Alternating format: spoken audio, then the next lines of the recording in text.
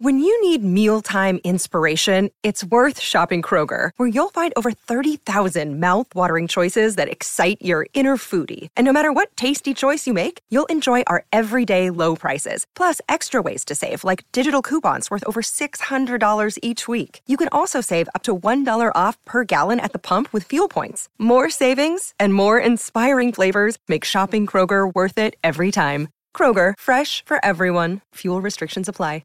Another day is here, and you're ready for it. What to wear? Check. Breakfast, lunch, and dinner? Check. Planning for what's next and how to save for it? That's where Bank of America can help. For your financial to-dos, Bank of America has experts ready to help get you closer to your goals. Get started at one of our local financial centers or 24/7 in our mobile banking app. Find a location near you at bankofamerica.com/talktous. What would you like the power to do? Mobile banking requires downloading the app and is only available for select devices. Message and data rates may apply. Bank of America N.A., member FDIC.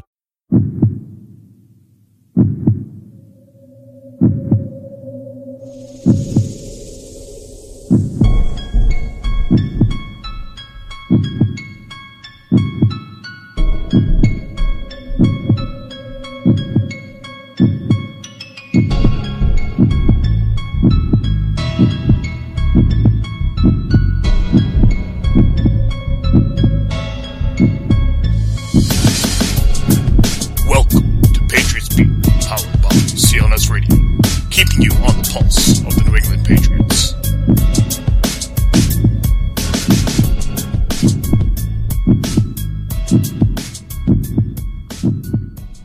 Well, hello everyone, and welcome back to Patriots Beat here on the CLNS Radio station. I am your host, Jeff Kane, at Boston Fat Guy on Twitter. Joining me as always is Bobby Kvitsky, at Bobby_K91. Also on Twitter, you can follow the podcast at Patriots Beat. CLNS Radio, of course, at CLNS Radio. For you Facebook fans out there, www.facebook.com/Patriots Beat or www.facebook.com/CLNS Radio. Well, we are back from our summer vacation, our little hiatus. We needed to recharge the batteries. We're not human. We are just Patriots fans, but I guess that would make us human. But anyways, we're ready to kick some butt and talk about the Patriots here. So without further ado, I'll bring in my main man, Bobby Kvitsky. Jeff, it felt great to hit the beach. My surf game isn't much better than it was going into the summer, but that's neither here nor there. I'm just excited to get back to football, and we got training camp right around the corner. Training camp kicking off on July 30th. Very exciting to think about the fact that we are a mere 2 weeks away from training camp. It feels like just yesterday they were raising the Lombardi Trophy. This offseason was jam-packed with everything from, of course, the Super Bowl ticker tape parade on the duck boats to the NFL draft, free agency, and, of course, the Deflategate. Let's not even talk about that anymore. But it was a very quick offseason. The New England Patriots, the 2015 version, will start defending their crown in 2 short weeks. And I can't wait. It seems like everyone is gunning for the Patriots. You look at the rest of the AFC East, noticeably improved. Still no quarterback. Tannehill might be the closest thing to Brady in the division, and there's obviously a sizable gap between the two. And then, of course, you do have to look at the possibility of a Brady suspension and what role that might play in the Patriots having home field or not in the playoffs, assuming they get there. Yeah, it'll be very interesting to see. I mean, the hearings were held. I don't understand how there could be any possible way that anyone with a brain on their shoulders could think that this is not just, scientifically proven that it's the ideal gas law. That's what it is. Brady didn't do anything. It should be a team fine, which should have been $25,000, but Roger Goodell had his panties in a bunch, and because it's the Patriots, it's more. But I don't expect the NFL to give back the first-round draft pick or the fourth-round draft pick or the $1 million, but I'm looking at this, and I'm saying Brady gets the suspension nullified, and if he doesn't, it's going to court. And I don't see Brady missing a game. I'm really confident on that. Yeah, and Jeff, there's even been some reports that based on defamation of character, even if The suspension is completely overturned.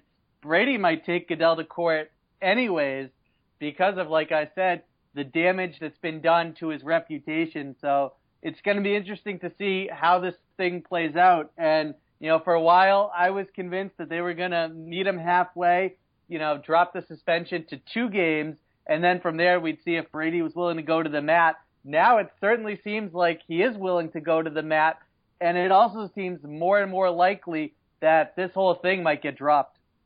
It's funny. Donald Trump, who told Tom Brady to sue the NFL for defamation of character for $250 million, they'll settle quicker and this and that. Well, Mr. Trump is the Donald is a mere 5 miles from me right now at a speech in Laconia, New Hampshire. So very interesting that Donald is here, and he could definitely sue for defamation of character and win. This is ridiculous. But you know what? We've given that enough prop, enough talk, enough inflating over the last 6 months. It's time to talk a little Patriots football. Very interesting to see what happens. Of course, the Patriots Beat team on CLNS Radio is starting their off-season training camp look at all the positions. We're talking about the quarterback here. We have Tom Brady, of course, is arguably one of the best quarterbacks of all time, if not the best. 6 Super Bowls, 4 wins, 3 MVPs in the Super Bowl. I mean, just nails last year in the fourth quarter against Seattle. And then you got Jimmy Garoppolo, who looked very good last year in the preseason. Looked good against the Kansas City Chiefs. A little mediocre against the Buffalo Bills, but he didn't have his full complement of players to throw to. Our contributor Ollie Connolly did a great job looking at Jimmy Garoppolo earlier in the season. Of course, they signed former Green Bay Packer quarterback in Matt Flynn. So I look at this Patriots quarterback position, and it's deep, man. It is deep. Yeah, it's been a long time since they had 3 legitimate quarterbacks. And this is more depth than they've had in a while. And really the whole storyline is who's going to be the starter on opening day and the first month of the season. Will Brady be back? Is it going to be all Garoppolo? And, of course, the Patriots, with Flynn in the fold, are well prepared for whatever should happen. Exactly. I mean, they should be pretty well prepared. I for one, when the Brady suspension was first brought down, I looked at the optimistic side of things and thought, all right, give me Jimmy Garoppolo for the first 4 games. Hopefully he gets them to a 2-2, 3-1 record. And then in the off season, you have 2 starting caliber quarterbacks. One that you could trade. Now I'm sitting there going, you know what? Brady's going to be 38 on August 3rd. Give me Brady for the next 2 seasons. Let me see what he's got. I don't think he's going to get suspended, or he is suspended, but I think it'll be rescinded. And, you're in good hands with TB12. So, I mean, I'm excited with that, and I love what they've put around him. Especially not just the wide receiver group, but the tight end group, Bobby. I love what they've done all the way around. I mean, if you look at what the Patriots have at the wide receiver position, they have Julian Edelman, Minitron. They have Danny Amendola, who really came on the last 5 games of last season. And, of course, Brandon LaFell, who I've called a poor man's David Givens since he stepped on the field.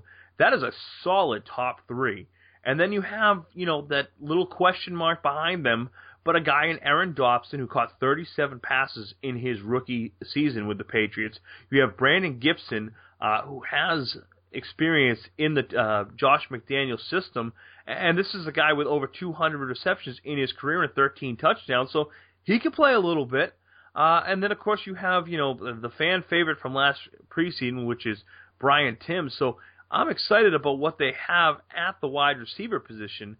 And then, of course, you have the man, the myth, the legend, Rob Gronkowski, to go along with his twin tower brother now here in Scott Chandler. I'm loving the weapons that they have. And I'm a guy who likes them to pound the rock.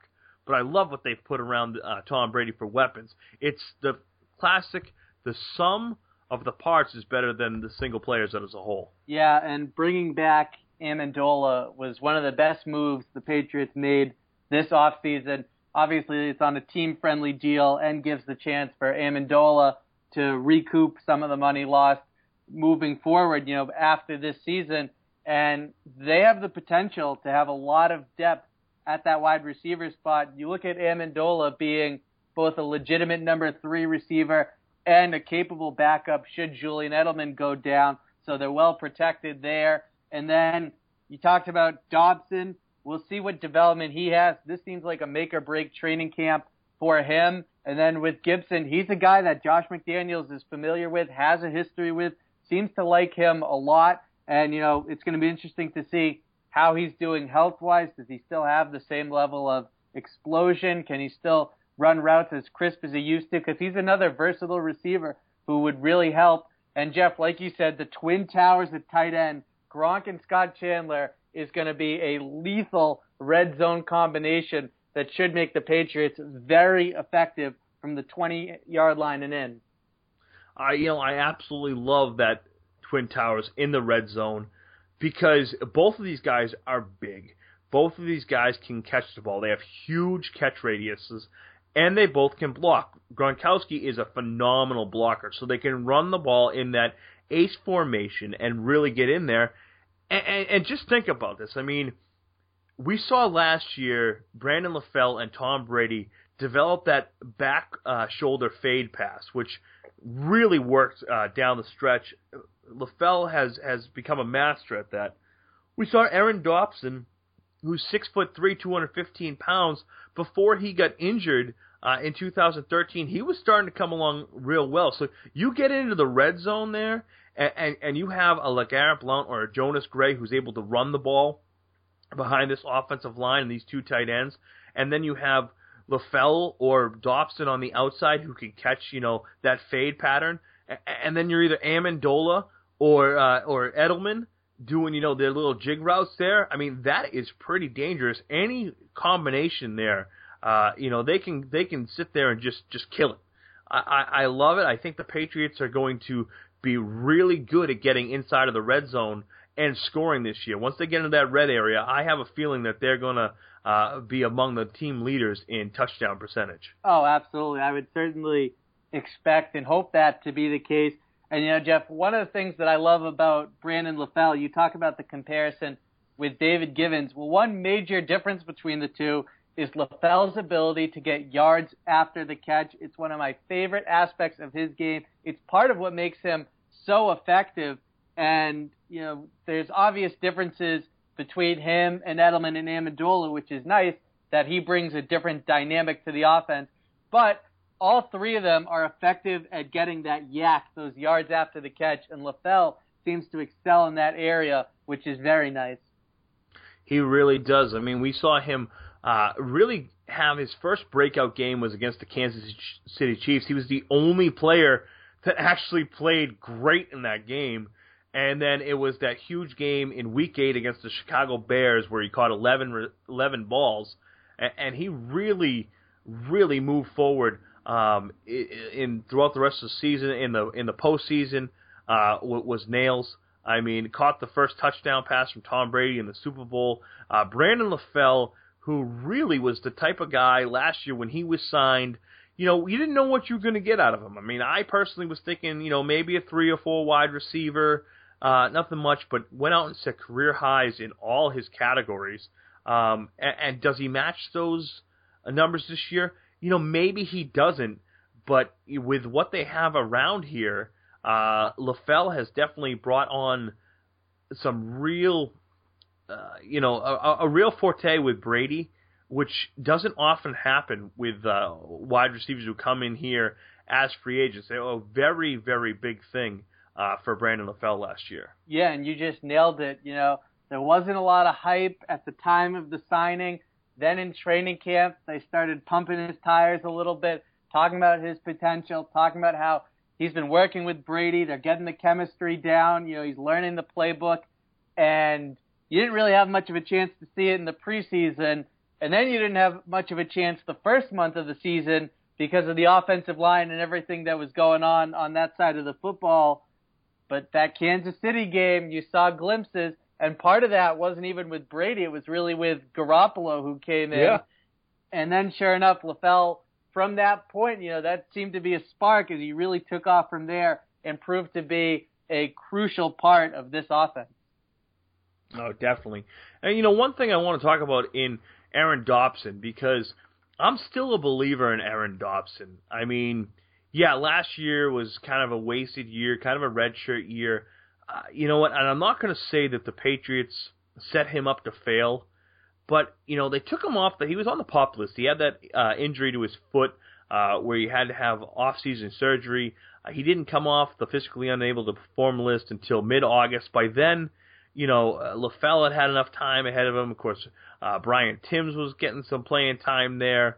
And I just didn't understand the reason why they would have taken him off the PUP list. I would have liked to have seen them leave him on the PUP list until week 6 and then decide, you get those 3 weeks after you take a guy off the physically unable to perform list to decide what to do with him. I much rather would have let them see what they could have done by leaving him on there. And you know what? If the injury didn't come back, if they didn't need him, stashing him on IR. He ended up on IR anyways. He went out this offseason into Arizona and went out to, the athletes' training facility out there. This is a kid who, yes, he's still young. He's only 23 years old. This is still a kid with a bright future ahead of him. He can play in this offense. 37 receptions, the most receptions by a rookie wide receiver by the Patriots since Julian Edelman in 2009. And you have to go all the way back to Deion Branch in 2002 to see the same kind of, rookie receiver out there. I still think they can develop this guy, and while I don't think he's a deep threat, I think he's a sideline threat. I think he's a threat that can get inside the red zone and get that big catch radius and do wonders. My opinion of Aaron Dobson has not changed, and for our loyal listeners, I'm sorry, you're going to hear me say this again. For our new listeners, this is the breakdown right here. Aaron Dobson had what I would deem successful rookie season. He showed that he can learn the playbook, which a lot of people, veterans and rookies alike, do not seem to be able to get down. He mastered one of the go-to routes of the Patriots, one that Jeff's already mentioned, LaFell's ability to execute, and that's the back shoulder catch. And he proved that in a breakout game his rookie season against Pittsburgh, where he had a couple touchdowns, I believe over 100 yards receiving as well. Then he gets hurt towards the end of the season, not able to do anything in the playoffs, and, delaying the surgery. He wasn't able to have much of an off season, wasn't really able to do anything in training camp or the preseason. So the whole season, you just knew going in that year 2 for Aaron Dobson was going to be a wash, that he wasn't going to be able to get much out of it. And sure enough, they tried to put him on the field, came off the PUP, and against Green Bay, they just sent him in there for a couple go routes in the freezing cold, not ready to go, and, gets hurt, can't finish the season. So year 2 was just a wasted year for Aaron Dobson. But like Jeff said, you hear him, he's working out in Arizona, he's doing this and that this offseason. So he's a guy who it's nice to see he gets it. He knows how important this season is for his career, and this is really going to set the bar for the rest of Aaron Dobson's career, his NFL trajectory, and we're going to see whether or not, going forward, that he's a member of the New England Patriots or he's looking to continue his NFL dream with another team. It's going to be interesting to see, Jeff, how it all plays out. Yeah, quite the turnover between the 2013 AFC Championship game where you had Julian Edelman, Danny Amendola, and Austin Connolly and Michael Humanamanoui catching passes from Tom Brady against the Denver Broncos to when you have, Edelman, Amendola, LaFell, and Gronkowski catching passes. So that is a huge difference there. I really think that Aaron Dobson might be able to finally realize his potential.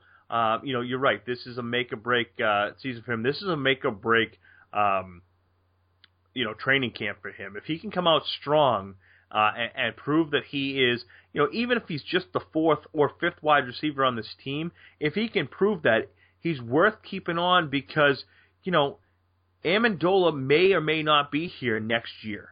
LaFell signed a 3-year deal, so he'll be going into his last year. The Patriots have not developed a wide receiver really since, Deion Branch. I understand that Julian Edelman has been developed by this team, but before the 2013 season, Edelman was out there free and clear for anyone to sign. He could have been signed by anyone. Luckily, he came back to the Patriots, and with the injuries to Danny Amendola and to Rob Gronkowski, and all the rookie wide receivers who really didn't know much in 2013, he was able to get 105 receptions, and he followed that back up with 92 last year. Guy I want to talk about is Josh Boyce. This is a guy coming out of TCU, raw, but had good speed, could do a lot of things. Ended up getting cut last year, re-signed to the practice squad, and then signed a futures contract back in December. This is definitely a make or break for him as well. This is a guy who can play, the X, the Y, and the Z position in catching the ball. He can play all over the field. It's just, does he have the mental capacity? There were many times last year in the preseason where it just didn't seem like Josh Boyce understood what he was doing. To me, there's only one of two possible outcomes for Josh Boyce.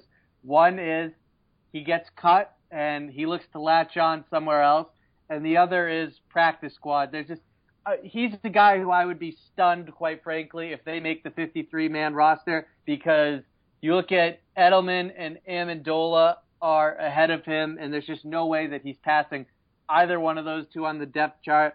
And then the fact that there are positions, whether it be on the defensive line, in the secondary, and even a couple spots on offense, where they're going to carry some depth. And, when you talk about a roster crunch, you can't take on a third slot receiver when you're in the position the Patriots are in. So there's no way, in my opinion, that he makes the 53. No, I don't think he's going to make the 53 either. But it'll be interesting to see if and what they can get out of him in the preseason. If even if they can turn around and he shows some signs of life and they can deal him for a 5th or 6th round draft pick, or stash him on injured reserve or the practice squad, it'll be interesting what they end up doing with a guy like Josh Boyce. Brian Timms, I don't have a lot of faith in this guy. I know how much people just loved him because people thought that they watched him with Jimmy Garoppolo last year and the deep passes, and Garoppolo throws a beautiful deep ball. But sans of 2007, the New England Patriots offense is not about throwing the deep ball. It's about timing patterns. It's about option routes. It's about getting open. It's about Tom Brady reading the defense the same way as his wide receivers are reading the defense. It's the reason why guys like Troy Brown and Julian Edelman and Deion Branch and Wes Welker have been so successful in this offense, is because they sit out there, they see what the defense is giving them, whether it's a man-to-man look, whether it's a cover 3 look, a cover 2 look, and they have option routes, and the team has to be on the same page. It's why Tom Brady has become so good and so masterful since his rookie season and moving forward, and now, unbelievable, he's going to be 38 in 3 weeks, that he's just mastered this offense. And he's got these wide receivers that do it as well. And then, none of them other than Randy Moss has ever had huge athletic ability. They've been guys that are smart, heady football players who can read defenses. So I look at a guy like Brian Timms, and yes, he could stretch the defense, but he's not a route runner. He's not the kind of guy that is going to, put his foot in the ground and zig out when he's selling a post and then he makes it into a fade. He's not that type of guy. He's not the type of guy who's going to get a 10-yard out and catch it. He's the kind of guy who's got one thing going for him, and that's, deep speed. He made one phenomenal catch last year, a 53-yard touchdown pass against Buffalo. Other than that, he just wasn't there for me. And, that's just one of those things, is that shiny hood ornament. It's one of those things out there that a lot of people have caught on with the wide receivers who get these big contracts. The guys like, Des Bryant and I'll mess up his name, but Thomas out of the Denver Broncos just signed huge contracts. But those shiny hood ornaments aren't the guys that win Super Bowls. I mean, it has been 14 years since a Super Bowl champion has a 100-catch receiver. That last receiver was Troy Brown in 2001. Well, let's also keep in mind, and we have talked about it on the show before, that Julian Edelman, if he doesn't sit out the last couple of games at the end of the season, I know he gets 100 catches. And listen, with Brian Timms, he seems like a great guy. He's got a good story. He's easy to root for. Seems like a really hard worker. And that's all the more reason that I hate speaking in definitive terms. These guys can develop, especially at such a young age. But with Timms, I honestly don't see him, not to rule it out, but I just personally don't see him developing into anything more than a guy who runs go routes and is just a deep threat. And like you said, that's not what the Patriots offense is based on. They're based on the short and intermediate levels. It's a lot of quick passing action, and that's why it's so important. So much is predicated on Tom Brady's ability to execute at the line of scrimmage. That's where most of the action takes place for New England's offense, and they're lucky because in that area, Brady is honestly second to none. Can't agree with you more.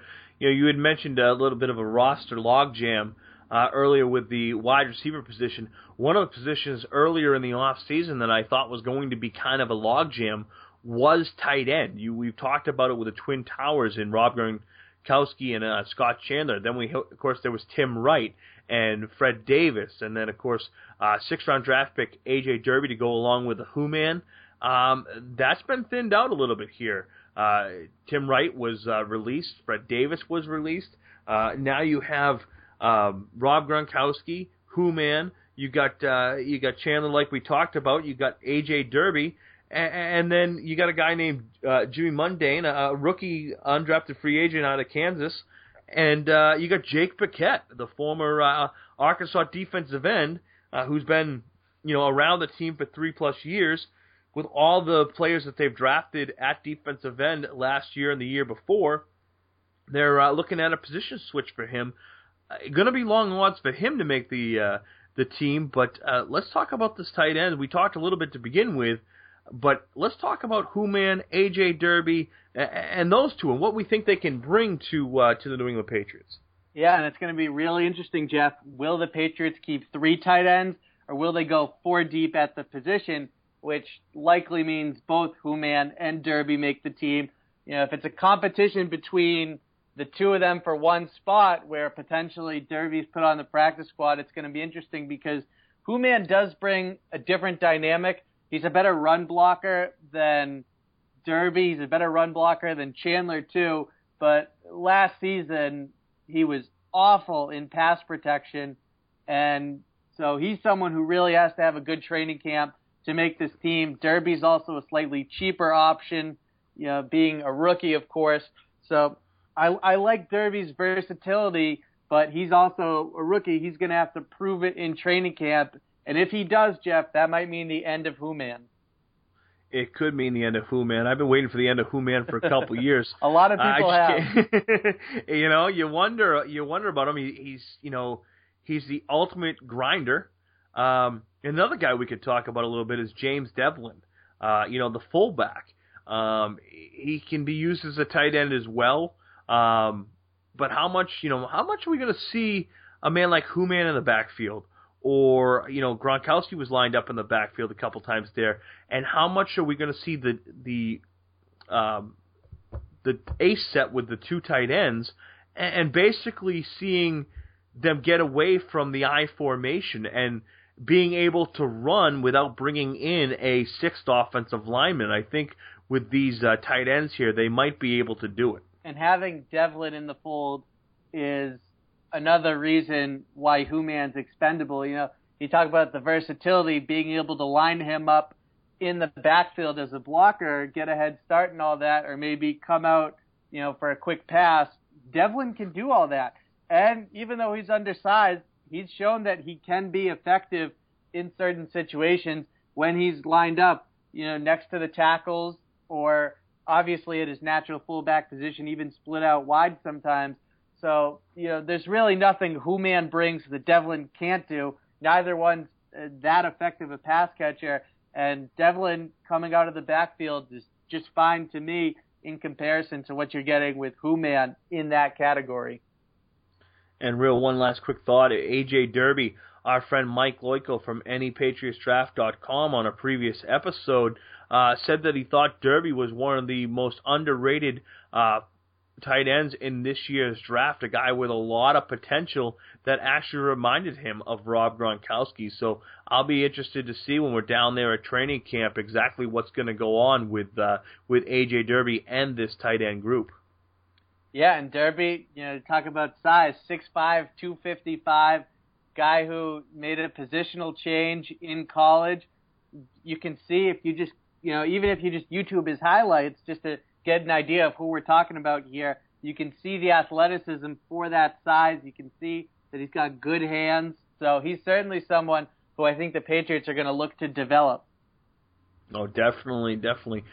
Moving on a little bit, we still got two offensive positions to talk about. We'll hold the running backs for last. As I like to say, save the best for last, and you know how much I love running backs. Well, on Thursday, Dan Connolly announced his retirement, says he's going to retire from the NFL to spend some more time with his family and with injury concerns, seeing that he's been diagnosed with a few concussions. Last year, Dan Connolly was everything you wanted once he was inserted at left guard, taking over for Logan Mankins. When they got out there with Ryan Wendell and Brian Stork, and of course the two tackles in Soldier and Vollmer, that starting five was unbelievable and excellent. Of course, Connolly was an offensive captain last year. Now you have a hole. You have a hole here at left guard. Now, are they going to move in and bring in Josh Klein to play there? We've seen Klein move in and play there and play decent. You have Chris Baker there, and then you have Ryan Wendell who could slide over, and then you have the two rookies in Trey Jackson and Shaq Mason. Big road grader in Shaq Mason, more of a technical guard in Trey Jackson. Neither one of them played any real spots at left guard in college, so I'm looking to see what's going to happen with Googe in this offensive line this year. I just, even knowing how last season played out, I would hate to go through a first month of the season where the offensive line resembles what it did the first month of last season. That would be horrible. And Dan Connolly, he was a calming presence for both the guys next to him. He helped take some of the load off of Brian Stewart's plate. He helped settle Nate Solder down. Solder had an up-and-down season, but Connolly playing left guard right next to him certainly made things easier on him, certainly made Solder a better left tackle. So it's going to be interesting to see. Someone's coming in there, presumably, unless there's a free agent addition, like I'll just throw out Evan Mathis. So unless there's an addition like that, someone who's relatively inexperienced at left guard is going to be playing there. I don't think Wendell really has the size to make the switch to the left side of the line. So, in my estimation, you're looking at Trey Jackson starting over there. Him and Shaq Mason, it's going to be very interesting to watch the two of them in training camp, watch the pads come on, and see how they look in the preseason as well. Oh, exactly. And you brought up Evan Mathis, of course, the former Philadelphia Eagle all-pro type of player. That would be the ultimate Bill Belichick type of signing. It brings back memories of Brian Waters, who was brought in here in the 2011 season and stepped right in a week or two after being signed and started all 16 games as they went to the Super Bowl. Couldn't convince him to come back for 2012, and that's when you had Ryan Wendell and Dan Connolly starting to play those guard and center positions. Connolly, of course, playing the right guard position and playing fairly well. So that might be the gap that is bridged between this season and the 2016 season. But it's become more and more that you've seen interior offensive linemen stepping in and playing very well. So I'm not that bit of a scared of these two rookie guards coming in and playing to a high level, and they remind me a little more of what Googe is looking for in his offensive linemen as they continue to transition away from Dante Scarnecchia's offensive line. And Jeff, just to give an update on Evan Mathis, he recently said that, quote, exactly what my options aren't as clear as they will be in a week or two. He said that via Adam Beasley of the Miami Herald. So it'll be interesting to see, in that time where he lands. Drew Rosenhaus said right around the time that he first got released by Philadelphia that he had 6 teams reach out to him immediately, but that they want to be methodical in all this, take their time in making a decision. We're obviously getting closer to Mathis making a decision, and obviously the Patriots are a team that likes to keep things close to the vest, so we have no idea if they're one of those 6 teams or not, if they've reached out to Mathis in between then and now. And I do think, though, that he would be a good addition to this team, but we'll know more about whether or not he's necessary come training camp when we see how the 2 rooks look. Oh, exactly. So it'll be very interesting as we move forward for the New England Patriots and what they do on this offensive line. Of course, they do have the stalwarts in both Nate Soldier and Sebastian Fulmer outside. Second-year player Cameron Fleming, that's another guy you could see. I remember during the draft they talked about how he might transition nicely into a guard position. Last year we saw him come in as a tackle eligible for running plays, especially against the Colts in the AFC Championship game, and really helped give them a little unbalanced line and help them be able to run a little more. I mean, you got a guy here, 6'6", 320, and Cameron Fleming. This is a guy that could do well. Marcus Cannon, of course, the player out of TCU who signed a contract extension in the middle of last season, 6'5", 335. These are guys, big body guys that they can run behind. And as we move into the halfbacks here and running backs, I'm looking at this offensive line, and I'm hoping that this season, especially with Rob Gronkowski and Scott Chandler, that the New England Patriots are going to be able to run behind a 5-man line, because it did seem at times last year, even though they did win the Super Bowl, that they were not able to run unless they came in with a tackle eligible. Yeah, I mean, I think everyone remembers the Baltimore game, the AFC divisional round, where they didn't run once in the second half. So, usually we just say that the Patriots' running game is a complementary piece to their offensive attack. It was non-existent in the second half of that game against the Ravens. And Jeff, much like in the secondary, there's a lot of unproven talent there. It's such a different position, obviously, in the Patriots offense than it is in a lot of other offenses around the league, and there's a lot less pressure, but still, it is crucial, especially when it comes to short yardage situations, and even just being able to provide some balance and keeping defenses respectable at times, keeping them honest. So I have no idea what's going to shake out, to be honest. LeGarrette Blount is what he is. Jonas Gray, we got to see, was he a one-hit wonder, or is he the real deal? Can he be a solid contributor this season and moving forward? Will he even make the roster?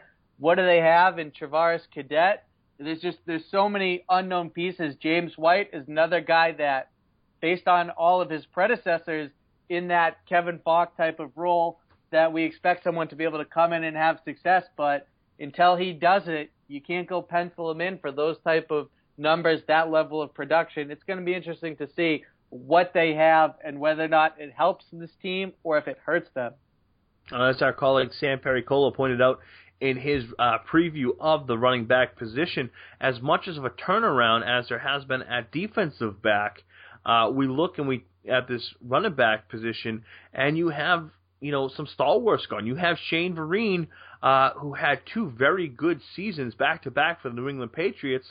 Vereen had a phenomenal Super Bowl and a phenomenal run-up this year at catching the ball. Didn't do much running the ball, but he did great in pass protection and catching the ball in a long line of Patriots third down backs with a torturous pass from Kevin Falk to Danny Woodhead, and then, of course, to Shane Vereen. So I look at a guy like Travaris Cadet and James White and wonder if they're going to be that third down back, or is it going to be a guy like Brandon Bolden. Then who's going to tote that rock? We talked about there, is it going to be running back by committee? You have LeGarrette Blount on this team. 2 years ago, he was a breath of fresh air. They traded a 7th-round draft pick for him and Jeff Demps, and they got a guy who just about led the team in rushing the ball. But back-to-back great games against the Indianapolis Colts in the playoffs. LeGarrette Blount's a decent running back, but he needs to be able to do it against every team, not just the Indianapolis Colts. Jonas Gray, as Sam Pericola points out, he's the type of guy that was showing signs of doing well, especially against the Miami Dolphins last year, where Blount could not run the ball against. They brought Jonas Gray in, and he did very well. One of the stats that I saw on Pro Football Focus is the fact that Jonas Gray ran against the most 8 men in the box in the league last year. That's kind of crazy to think about, and he was still able to fall forward. It's going to happen. It's going to be interesting to see how they turn things around, with the loss of Ridley and with the loss of course, Shane Vereen. And don't forget, they got Tyler Gaffney, the kid that they brought off of, the injured list from the Carolina Panthers. This was a kid at Stanford who, had a phenomenal senior season, over 1,500 yards rushing.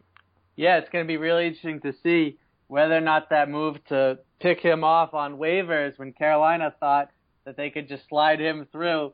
But the Patriots, they did it with the tight end from the Giants. They're doing it again now with Gaffney. It's going to be interesting to see if that pays off. And you talk about Sam's points on Jonas Gray, and I completely agree. One of the major differences between him and Blount is Gray's quickness, and it's why he was able to be effective in that game against Miami towards the end of the season, and Blount was not. The offensive line really wasn't helping either back out, but in the second half, they bring Gray in. He's able to evade a couple tackles, make some things for himself, and it really sparked the whole Patriots offense and helped give them some momentum. They exploded in that third quarter and, surged to victory from there, and Jonas Gray was at the center of that. Oh, definitely. Well, before we switch sides and start talking about special teams and, of course, the defense, let's take a few seconds to hear from our sponsor. Baseball is in full swing, and you can be part of the action all season long at DraftKings.com, the official daily fantasy partner of Major League Baseball. Daily fantasy means no season-long commitments, just instant cash, instant gratification. Why wait to the end of the season to get paid when you can win huge prizes every day? At DraftKings, it's like a brand new season every time you play. Just pick 2 pitchers, pick 8 position players, and pick up your cash. That's it. Ask Peter from Colorado. Last year, he won $1 million in one day, simply by playing fantasy baseball at DraftKings. Hundreds of thousands of fantasy sports fans just like you have already cashed in at DraftKings. Now it's your turn. New contests start daily, so hurry to DraftKings.com right now and use the promo code New England to play for free in today's $10,000 fantasy baseball contest. DraftKings.com, official partner of Major League Baseball. Enter New England for your free entry at DraftKings.com. DraftKings.com. That's DraftKings.com. This is Bob Sosa, your play-by-play broadcaster for the New England Patriots, and you're listening to Patriots Beat. Well, welcome back to Patriots Beat. We've had a long time talking about the offense, so we're going to switch sides of the ball, but not right over to the defensive side of the ball, because this week the New England Patriots did the smart thing, and they turned around and signed their kicker and all-time points leader, Stephen Gostkowski, to a 4-year contract worth just north of $17 million. This was a phenomenal draft pick back in 2006. There were some real misses by the New England Patriots in 2006, Lawrence Maroney being one of them, Chad Jackson being the other, but they needed a kicker to replace all-world Adam Vinatieri, and lo and behold, they go and take a kicker in the 4th round out of Memphis in Stephen Gostkowski, and last year he became the all-time leader in points scored for the New England Patriots. I'll never forget that draft. Sitting down watching the draft, and we were all excited because we had Lawrence Maroney, the running back out of Minnesota, who Mike Shanahan had said could be the best back in the league. And then you had Chad Jackson. Of course, he came from Florida, and he was going to be this great wide receiver. He had all the measurables. And the one guy that sticks is this kicker. And it was funny, when he was drafted, I said to all my buddies, we were sitting around there, and I said, whoever is the next Patriots player to get drafted, I'm going to get his jersey. Well, it's been since 2006. I still haven't bought a Stephen Gostkowski jersey. Maybe I'll have to do that this year as they sign him to a 4-year, $17 million deal. Great move in my eyes, especially now with the extra point being pushed back to the 15-yard line, essentially making it a 30-yard kick for an extra point. This is a guy who was 35 of 37 last year in field goals, and the last 2 years is north of 93% in kicking the ball, a full percentage and a half ahead of the next highest kicker, who I believe is Shane Sweesom. So some great stuff there by the Patriots in hooking up their franchise kicker and getting him for another 4 years. And Jeff, they didn't even need a collusion charge hanging over their head to get this done. Just the pressure of the deadline to extend franchise tagged players alone was enough to do it. As the Patriots, just like the other teams, comes down to the wire. They get it done, extend Gostkowski. And again, they set the market at a position. We know that Belichick likes kickers and that he's able to scout them out clearly, bringing in Gostkowski to replace Vinatieri. And that's something that it got a lot of discussion going into the Patriots playing the Colts in the AFC Championship game, was just the comparison between the two and all that. And, no disrespect to Adam Vinatieri, but just given the age gap, I clearly would have Stephen Gostkowski, who signed on for another 4 years. I don't care what Vinatieri's on. There's just no way he's kicking another 4 years. That would have to be some pretty potent stuff to continue to last that long. So for my money, I think the Patriots got the decision right at the time. They got the cheaper player. He's proven to be just as effective. And the only thing you could say is that 2007 Super Bowl, they probably would have tried a field goal with Vinatieri, but no one has any idea of whether or not it would have gone in if they had done so with him. So for my money, I think there's a lot more pros than there are cons to making that switch. It worked out, and now we've got Gostkowski here for 4 more years at least, and I'm excited about that. Oh, it's crazy. I mean, you think back and look at the fact that since 1996, the Patriots have had 2.5 kickers. I'll give them a half kicker because the year that Gostkowski got hurt, and they had, I believe it was Shane Graham came in here in 2011 and kicked the last 8 games of the season. So 2.5 kickers since 1996. That is unbelievable. And if anyone remembers Adam Vinatieri, and he came in as an undrafted rookie free agent out of South Dakota State, and he beat out Matt Barr in 96, and he had a very tough start to his career. In fact, there was a lot of talk that he might be cut, but then he hit, I believe it was 4 out of 5 or 5 out of 6 field goals against the Baltimore Ravens in a victory in 1996. And as a rookie, he kicked in the Super Bowl, a Super Bowl that, of course, lost to the Green Bay Packers when Vinatieri couldn't make that tackle on Desmond Howard. But Vinatieri was a phenomenal kicker. I mean, he chased down Herschel Walker from behind, to stop him from scoring a touchdown on a kickoff return. I mean, that's just insane to think about a kicker doing that.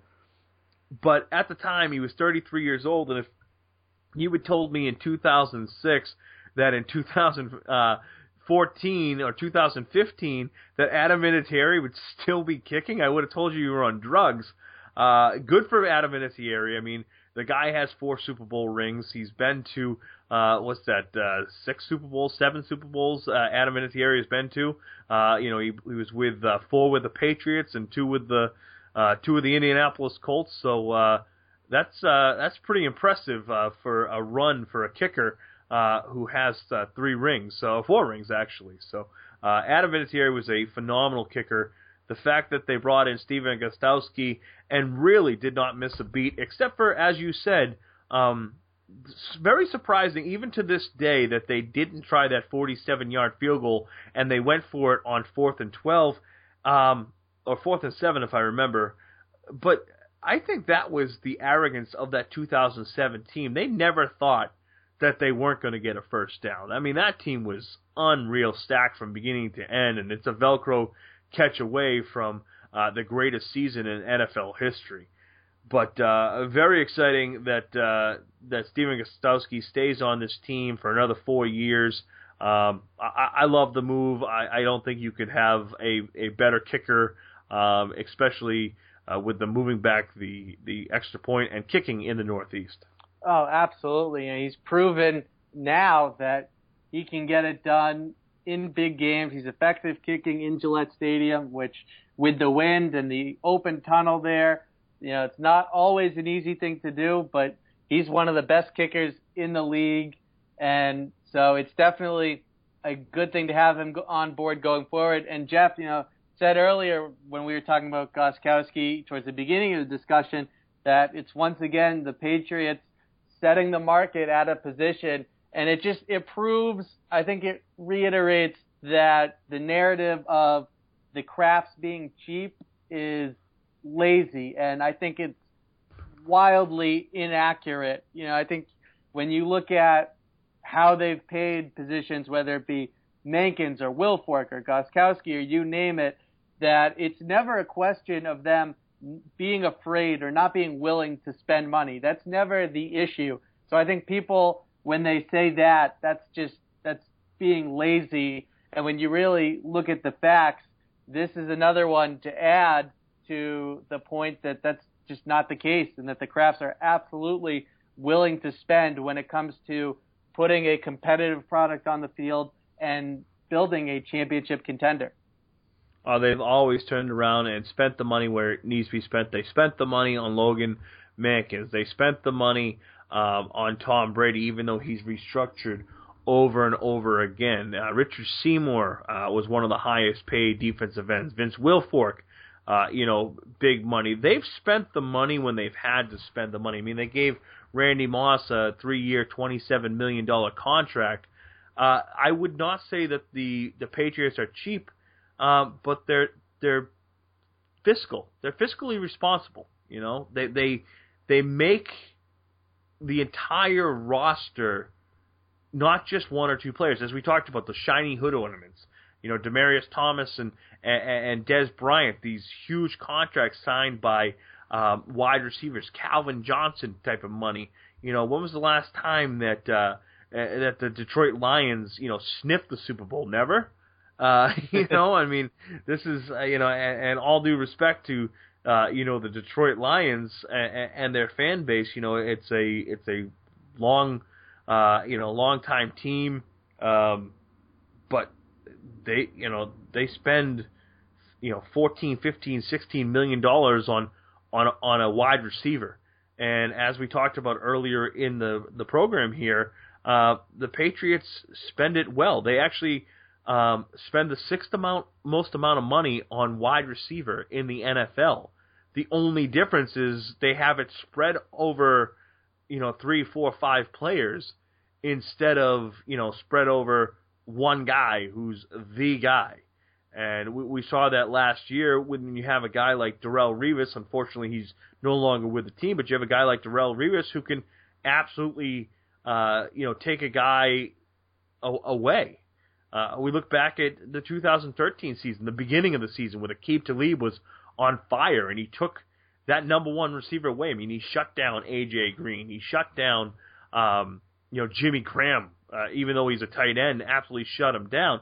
The Patriots have so many weapons, and they can morph into any little thing that they do from here on out. So that's the type of thing that I love about this team and what they've done. And they're not cheap. They spend to the cap. They spend to where they have to spend, and they go from there. So, Bobby, instead of kicking it into the defensive side of things, because we could probably talk all night about the defense, we'll hold off till next week to talk about the defense. Let's talk a little bit about something that happened this week, the ESPYs.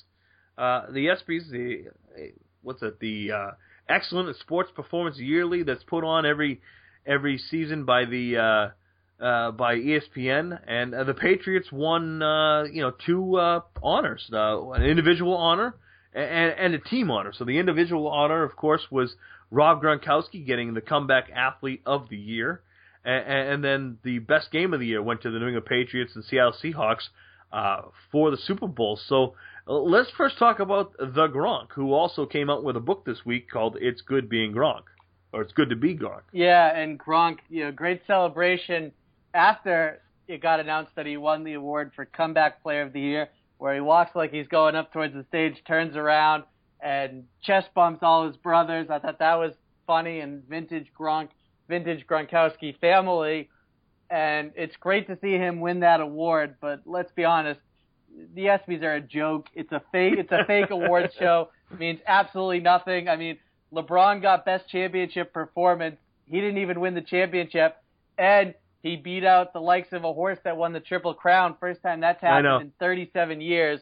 So the whole thing is absurd. Malcolm Butler somehow didn't get best play. How he didn't get play of the year. It's arguably, I'm just saying arguably, it's certainly one of, I'll hedge my bets, it's one of the best plays in sports history, one of the most meaningful, most impactful, with how much was on the line with that one play. You can even take it deeper and look at beyond just that Super Bowl and the game, the legacies that were on the line there. So, and Odell Beckham, I'm not even sure that the Giants won that game or not. They didn't even make the playoffs, regardless, I know that. So, I love... And that catch was made because Eli Manning threw it 2 yards behind him. Yeah, and it was a... And don't get me wrong, it was one of the best catches I've ever seen, but Rob Gronkowski makes that almost exact same catch against the Denver Broncos about 2 weeks later. Yeah, so listen, it was certainly, like you said, it was one of the best catches that most people have ever seen. I think it was certainly the best catch of the year, but it wasn't the best play of the year. It wasn't the most significant play of the year, obviously. So I thought that was ludicrous. Now, I do love, don't get me wrong, the moments at the ESPYs that play on people's emotions, whether it was Caitlyn Jenner or Devin and Leah Still. That stuff is awesome. That stuff is great. But the ESPYs as a whole, the awards part of the ESPYs is a complete joke. So the Patriots got snubbed in a couple of categories, most notably Butler. And I saw a lot of Patriots fans on my Twitter timeline who were very upset with that, preaching about how ESPN hates the Patriots. And listen, I do think that's true, but I also think the ESPYs is not even close to something that's worth getting worked up over. I actually did not watch the ESPYs. I haven't watched the ESPYs in years. But, I guess we got to bring it up as a little bit of pop culture.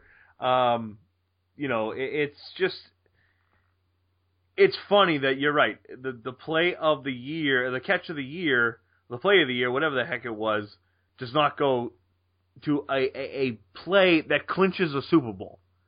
It goes from making Bill Belichick and Tom Brady into, two guys that won 3 Super Bowls and then lost 3 Super Bowls in a row, to 2 guys that have won 4 out of 6. I mean, I don't understand how Malcolm Butler, a play that, wins a championship, doesn't get it. I don't mind the LeBron, best championship performance, because LeBron really did throw, the Cleveland Cavaliers on his back.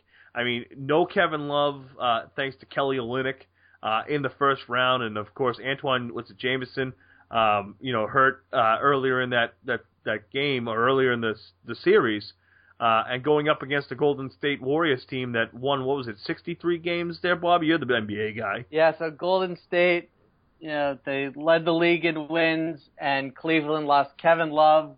Celtics fans, of course, remember that in the first round when Kelly Olynyk yanked his shoulder out, and then Kyrie Irving goes down in Game 1, and boy, I was way off. Kyrie Irving, Antoine Jamison. Jeez, thanks a lot. That was Jamison. He was there for Cleveland in LeBron's original stint. So Yeah, I'll give you that. You're not in the ballpark, but you're on Yawkey Way. This is why I run Patriots Beat and not Celtics Beat, which you can hear every single Saturday on CLNS Radio. But Game of the Year, of course, I don't think there was, any way you could not pick the Super Bowl. I mean, a game that, in my eyes, will go down as one of the best Super Bowls of all time. I think of the Super Bowls that I've watched in my lifetime, and there were a lot of stinkers, growing up. It started, for me, I really became an NFL fan in '84, so that, of course, was Dan Marino and the high-flying Miami Dolphins versus the 49ers, and the 49ers, put the wool to the Miami Dolphins, and the following year, our beloved New England Patriots scored the first 3 points, but then lost 46-10, and then you had nothing close. I mean, the Niners kicking the snot out of the Broncos, 45-10, I believe it was, and it's just, or 55-10, excuse me. There was nothing close, and then it started to get a little closer as you got closer to the end of the 1990s, which one of the best Super Bowls I remembered being, of course, the St. Louis Rams versus the Tennessee Titans when they came up 1 yard short. Other than that, I mean, this was probably one of the best Super Bowls I can remember, except I'll give a shout out to Super Bowl 36 with the Patriots. That was a phenomenal Super Bowl. One with no time on the clock with an Adam Vinatieri field goal. Of course, the game against the Carolina Panthers, which was a defensive slugfest that turned into an offensive explosion. But you look back and the Pittsburgh Steelers and Arizona Cardinals a few years ago, back in 2008, that was a phenomenal Super Bowl. But this past year, Bobby, for the money, I just can't think, of a better ending, not only because I'm a Patriots fan, but just you look at this is a game that's going to be talked about forever. That interception, should they have handed the ball off to Marshawn Lynch? How does Tom Brady come back from, 10 points down in the fourth quarter against arguably the best defense since the 1985 Chicago Bears to score 2 touchdowns?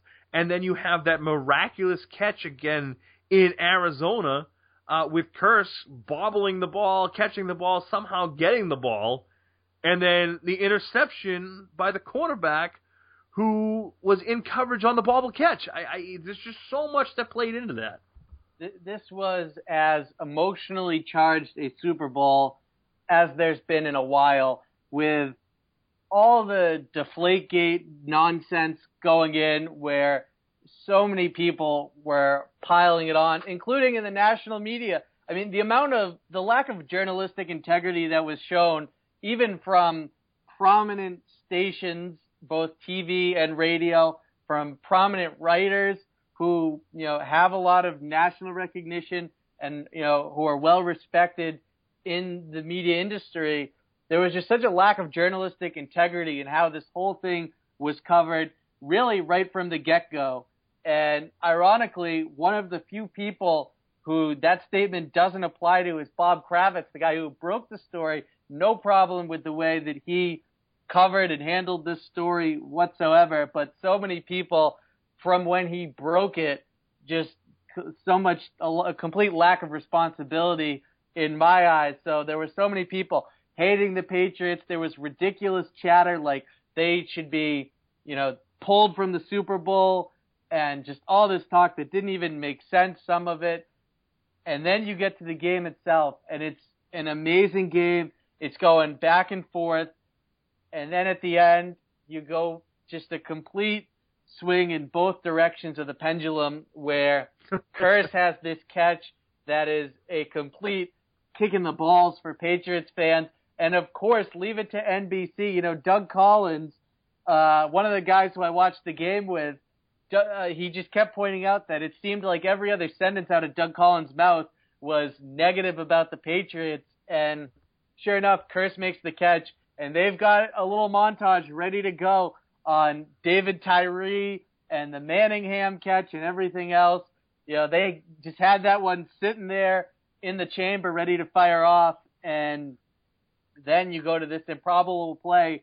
I'll be honest, I just can't remember a slant pass being picked off like that. Forget the magnitude, just the play itself. I can't remember a situation where that pass, that route gets intercepted. So to happen in the end zone by Malcolm Butler on just a great play all around on New England side from Brandon Browner, setting him up, allowing himself to do that. The preparation, we of course heard Butler in the coming days after the play talk about he screwed it up in practice. He was playing too far back. Belichick talked to him about it, reprimanded him, and he knew to just trust his instincts, and that was what he was going to do. He was going to let it ride, and the speed, the ability to get there so quickly is one of those traits about Malcolm Butler that gets people excited about him, carving out a legitimate career for himself, not just being a one-hit wonder.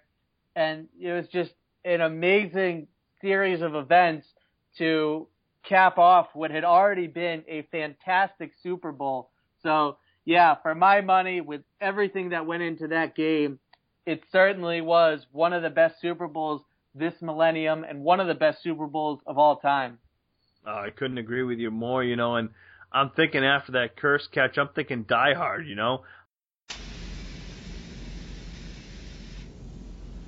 Man, I can't fucking believe this. Another basement, another elevator. How could the same shit happen to the same guy twice? I think it was on Tom Brady's face, too, to be honest. I think, regardless of what he says, just the look on his face, it seemed like that look of, not again, like, you've got to be kidding me, is what was going through his mind. Unbelievable. So, you got some hot takes there, Bobby?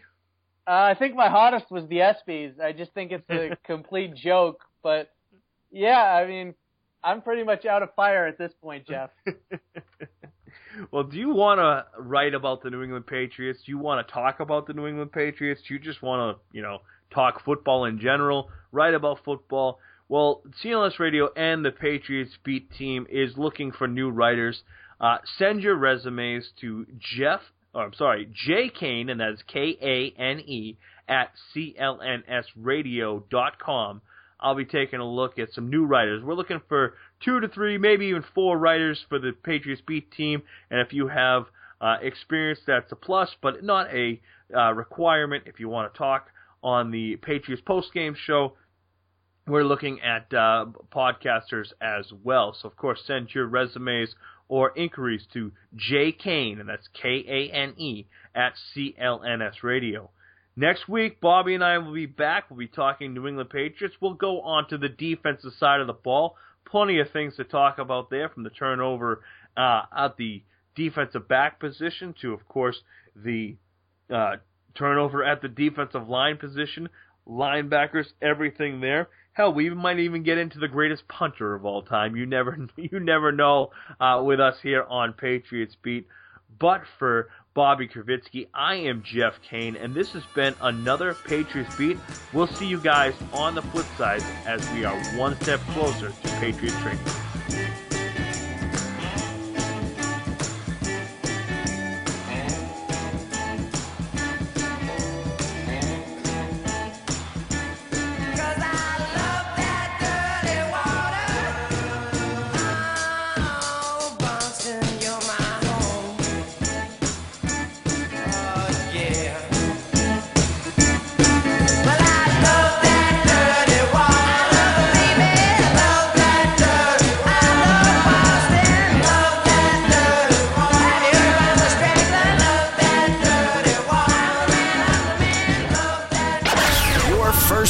For Internet Sports Talk Radio, CLNS Radio.